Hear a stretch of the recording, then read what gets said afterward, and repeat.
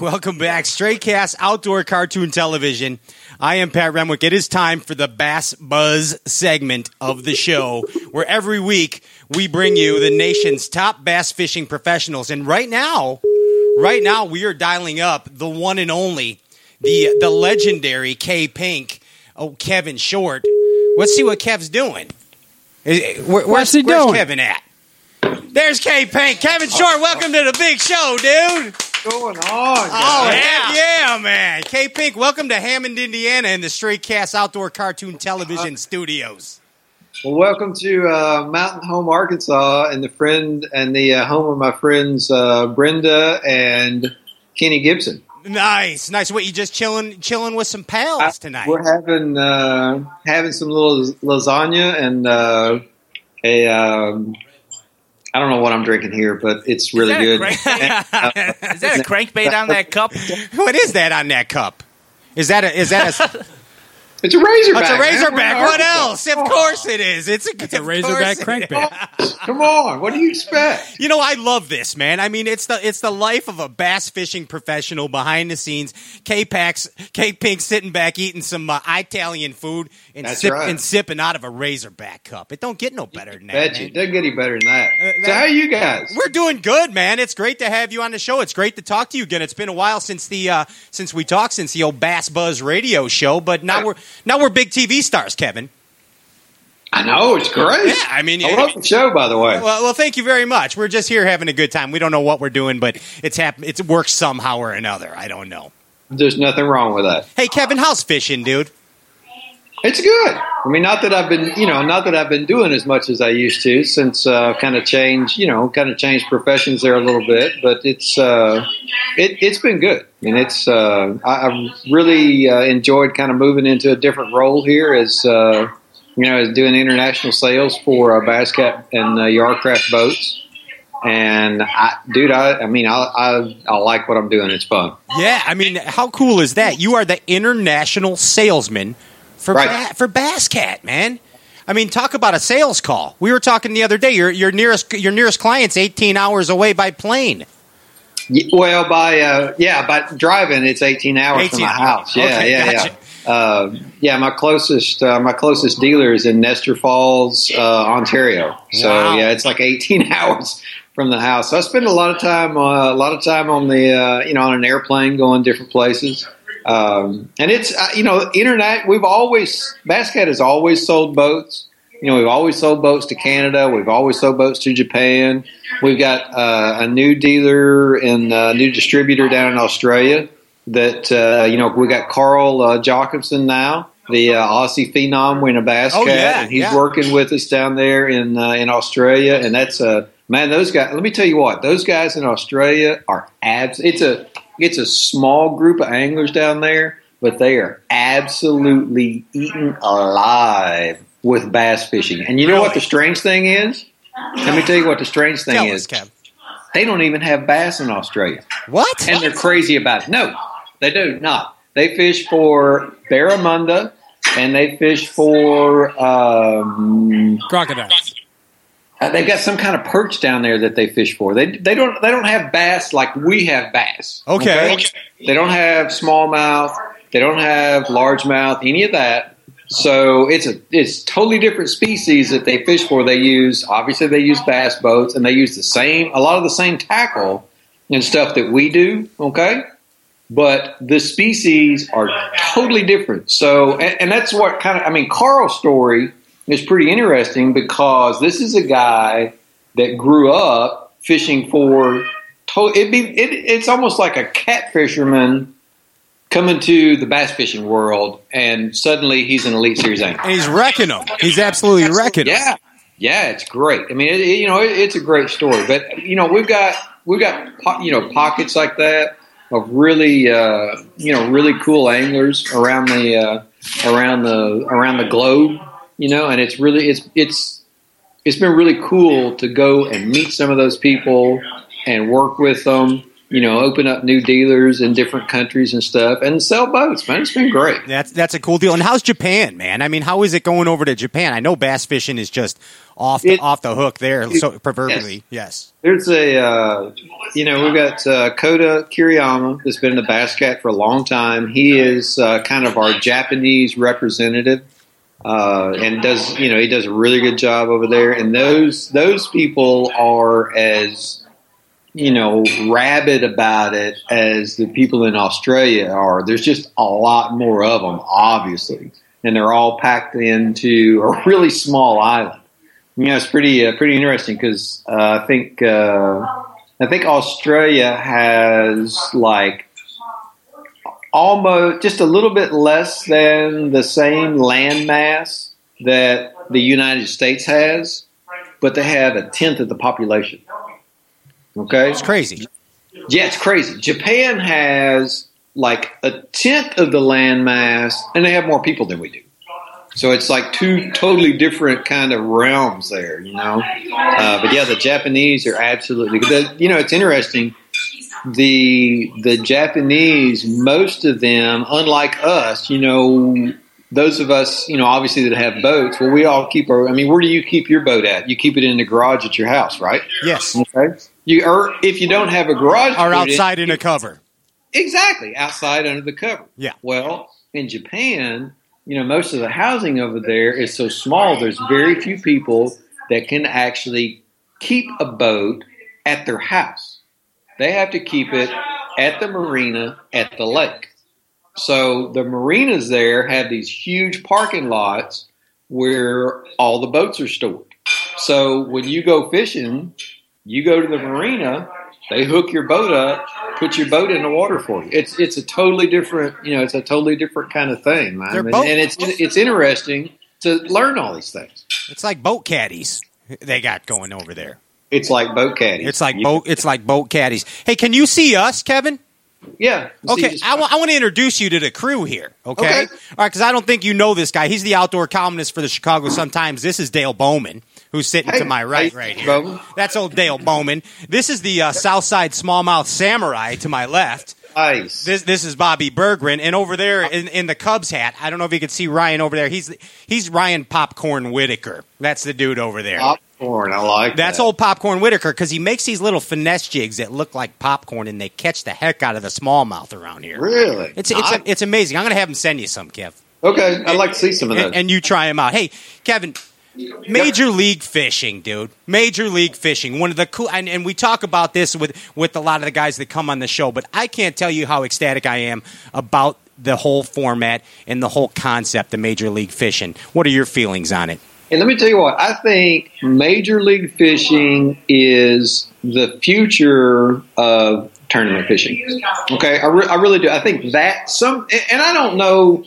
I'm not going to say that the format that we have right now with Major League Fishing is the ultimate format, but it's pretty darn close. I think it's the basis for what tournament fishing will be in the future. Okay? I think that is totally the direction. And, the biggest thing, obviously, for me is the conservation side of it, because in Major League Fishing, we don't even need live wells in the boat, man. Right. Because we catch a fish, the boat official weighs it, we verify the weight, we put the fish back in the water. In less than 20 seconds, we're good to go on catching another. We're not putting the fish in the live well, we're not beating them up on 2-hour boat rides, we're not, dragging them through weigh-in lines, none of that. Just simply from a conservation side of it, man, that is a great way to do tournaments at that level. Now, I'm not going to say it's the best for like for clubs, for everybody, but for that level, man, it is fantastic. And from a competitor side of it, it's great because all I have to worry about is catching fish. Right. I don't have to worry about, are the live wells working right? Is there enough water in there? Did I hook that one real deep? Is he going to make it? Am I going to get a penalty? Because none of that. It is fantastic. From a competitive side, it is so much. You gotta look at those totally different than you do an Elite Series event. An Elite Series event is all about catching the 5 biggest fish every single day. Okay? An MLF event, whether it is a cup event or a select event, that's all about catching the most fish you can catch every single day. They don't have to be the biggest ones. You don't have to catch 3, 4, 5 pounders. If you catch 12 inches, if you catch 112 inches, You're in. you're in. That's the deal. As opposed to if you catch 5, 4 pounders. Exactly. It's great. Hey, Kevin, let me ask you this. Speaking of being in, how does one get in to Major League Fishing? Do you have to be invited? Do you have to pay an entry fee? People ask me that, and I'm like, you know what? I don't know. There's 2 different groups. In MLF, you see 2 different shows, basically. You see the cup shows, which are like the cup events are the original 24 guys that were they basically got together and formed Major League Fishing. Okay. And it was, it started out as a real small group, and they kind of invited guys that they knew, but I don't know what the criteria was, but just kind of from my side looking at it was mostly guys that they knew would be good on television. They had good personalities. They could obviously catch fish. Okay. And they felt like those original 24 guys could make a good TV show. Gotcha. Okay? And that's what it's all about. That's what MLF is all about, is making an entertaining television show. It's not about having a tournament. It's really not about who catches the most fish. That's the game, but it's about making some entertaining television. Viewer friendly. Viewer friendly. Yep. Thank you. Very good. Very good. Well, thank you. So you got those original 24, and there was over the course of the first 4 or 5 years, there was some of the guys that kind of maybe wanted to move on and do something different. Okay. Well, there was another group of 24 that, basically that group was invited. Okay. Okay. Gotcha. And that's the selects. Okay, that's what I mean. And what the selects fish for is to advance to the cup events. Okay, so basically we got 2 different levels there. We got the cup, which is where you want to be, and the selects is kind of like the feeder circuit for the selects. Okay, and we get feeder cup for the cup. We get points. Every one of the selects. We get points. For how we finish, whether we win or even finish 2nd, 3rd, 4th, we get points and accumulate those points and build up. And like this past year, Andy Montgomery and Brent Chapman did well enough in the selects that now, next year, they actually moved up into the cup events. Okay. It opened up 2 more spots in the selects. But I still don't understand. How do you get into the selects? No, you got to be invited. You got to be invited. Okay. Yes, it is strict. At this point, it is a strictly invitation only, and it is. And there again, I'm not privy to the selection process, anything like that. But from what I see, looking at the other guys that are in the selects, for the most part, it's guys that have personality. Gotcha. So, hey, are you saying that if I take Gary Klein and Boyd Duckett on an Amazon fishing trip, that I might have a chance? Maybe. Definite maybe. Definite maybe. Definite maybe. Hey, Kevin, you want to stick around for another segment, man? Sure, let's do it. All right, we're going to pull up the trolling motor. We're going to put the power poles down, and we're going to stay right here. We'll be right back. More Bass Buzz segment on Straycast Outdoor Cartoon Television with Kevin Short when we return. Don't you go anywhere. Oh, yes. Ooh la la. A little Van Halen, DOA. Bass Buzz segment, Straycast Outdoor Cartoon Television. We're back with Kevin Short. Kevin, welcome back, bud. Thank you, Pat. Appreciate that. Hey, Thanks you got for any? having me. Yeah, well, dude, it's our pleasure. Come on, man. You're one of our faves, dude. Anybody that likes to fish shallow and wind a square bill all day, that's my dude. All day long. That's my dude, man.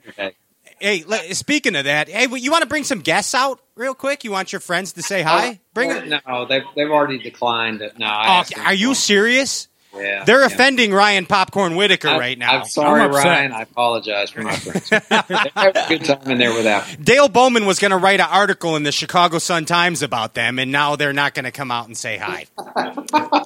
They really. Hey, Kevin, I've got one more question about MLF.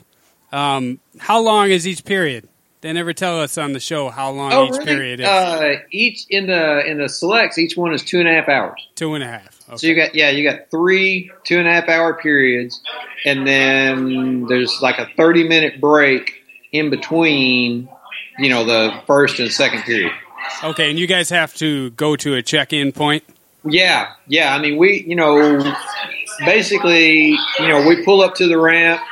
They give us about 30 minutes to get everything ready and hand us this little, usually it's a little Mickey Mouse paper map that basically has an outline of the body of water. Yeah, that's all that's on it. Yeah. And it'll have, like a little X mark where we're supposed to come back to and put the boats in the water. And they've got a set time that we start, and from then we've got 15 minutes that we can drive around anywhere in the lake and just look. We can't make a cast, can't stand up, out of the driver's seat. We can't do anything but look for 15 minutes. At the end of that 15 minutes, that first 2.5 hour period starts. Okay, and the boat official, he's sitting right there, and he said, we're going to start in 1 minute. Lines in. Counts it down, 10, 9, 5, 4, 3, 2, 1, lines in, and you can start fishing. 2.5 hours. At the end of that 2.5 hours, we've got 30 minutes that before the next period starts, and we have to go back to a preset rendezvous point. Now, if it takes us 15 minutes to get back there, then we'll only have 15 minutes before we have to leave again. Okay. And there's been, I think the show that they just filmed, or that you guys just saw this past week up in Ohio. Yeah. There were some guys fishing, I think Ott and somebody else was fishing way up this creek. Yeah, like 30 minutes or miles. It took them longer than 30 minutes to get back because it was an idle zone. Okay. Oh, geez. So, that kind of comes into play. But yeah, okay. So we got 30 minutes. We can retie, drink, eat, whatever. Drink your squincher. So you can fish. Your squinchers. You can fish all the way up until the end of that 2.5 hour period. Then you can fish all the way, and then you have your half hour to get back there. Yeah. Okay. Yeah. At the end of that 2.5 hour period, it's like lines out, and you're done. You can't fish anymore.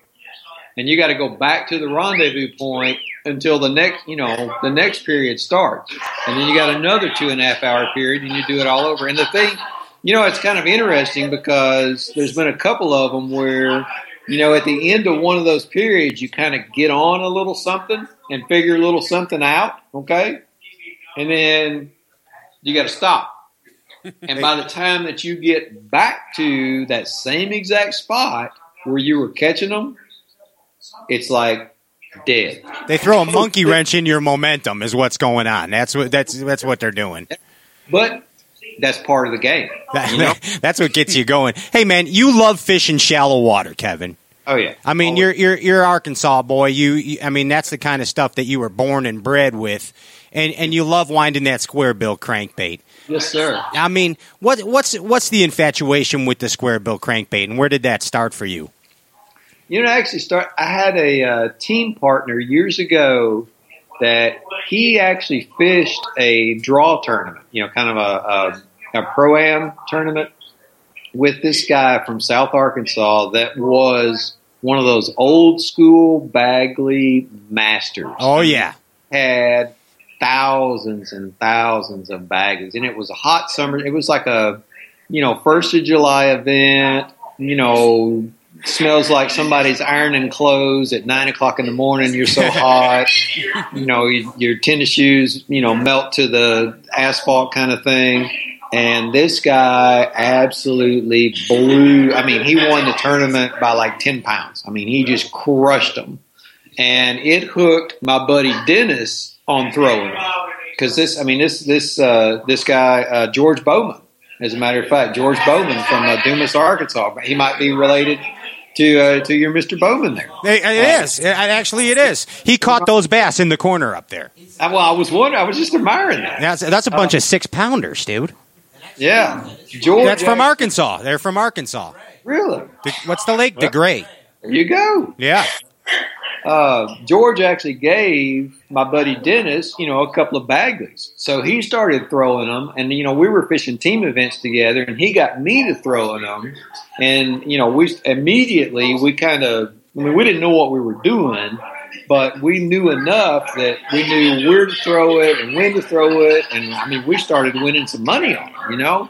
So it was like, oh my God, we got to have more of these. So we ordered this was when Bagley was going really strong. We ordered a gross Balsa B2s in 09. The old Chartreuse in black. Chartreuse black. Yeah. We ordered 144 of the things and split them. The old 09s. I love it. Oh, yeah. He got 72 of them. I got 72 of them. And I still have quite a few of them. You want to get rid of some of those, Kev? Nope. Thank you. But that kind of got us started, and we threw it more and more and learned, a lot about it. And when I started fishing the invitationals and stuff way back in the 90s, I actually got to be pretty good friends with Clunn. And I learned, a lot of what I learned from, fishing a couple of days with Clunn and kind of over the years, we had mutual friends, and, it just kind of worked out real well. And he's one of those guys that was throwing it way before we were. Absolutely, he was. Yeah, yes. He was throwing it way back in the 80s when they first came out.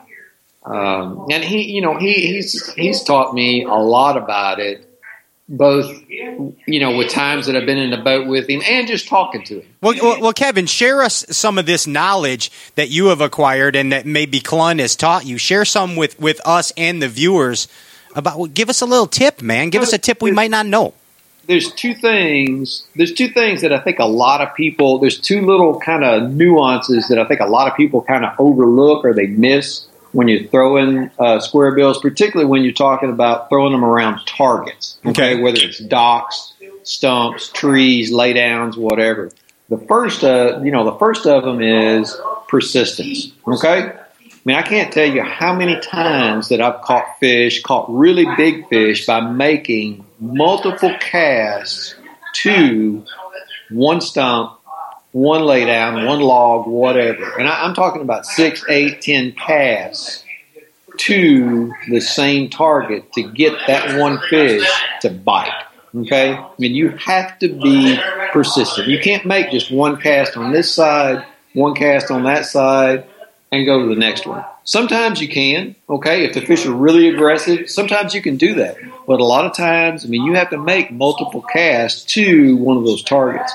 And the second thing is, when you're making those casts, you don't want to, and not necessarily want to make them from the same angles. A lot of times what I'll do is I'll be moving the boat, I'll be moving the bass cap past the stump, past the laydown, and I'll actually go around it, okay? I'll actually go all the way around the stump, if I can, making casts all the way around it from different angles just to catch that one fish. And a lot of times when a square bill works, particularly when you're fishing targets like that, is when the fishing is tough, it's hard to get a bite. So when you get a bite, it's usually one that you want to catch, and it's a good one. Okay? Yeah. So, it's typically not one of those things where you're going to catch 40 or 50 fish a day. Okay? And nobody else in the field is either. It's it really shines when you're only going to get 6 or 7 bites a day, regardless of what you're doing. It doesn't matter if you're flipping, throwing a spinnerbait, a frog, whatever. You're only going to get 5 or 6 bites. A lot of times when it's tough like that, and you're fishing targets, particularly wood targets, that's when the square bill is the best tool that you can use, because you can work it around those targets and get those bites, And a lot of times, like I say, it's the bite you want to get. It's the bite you want to have in the box. Yeah, absolutely. That's going on the port side.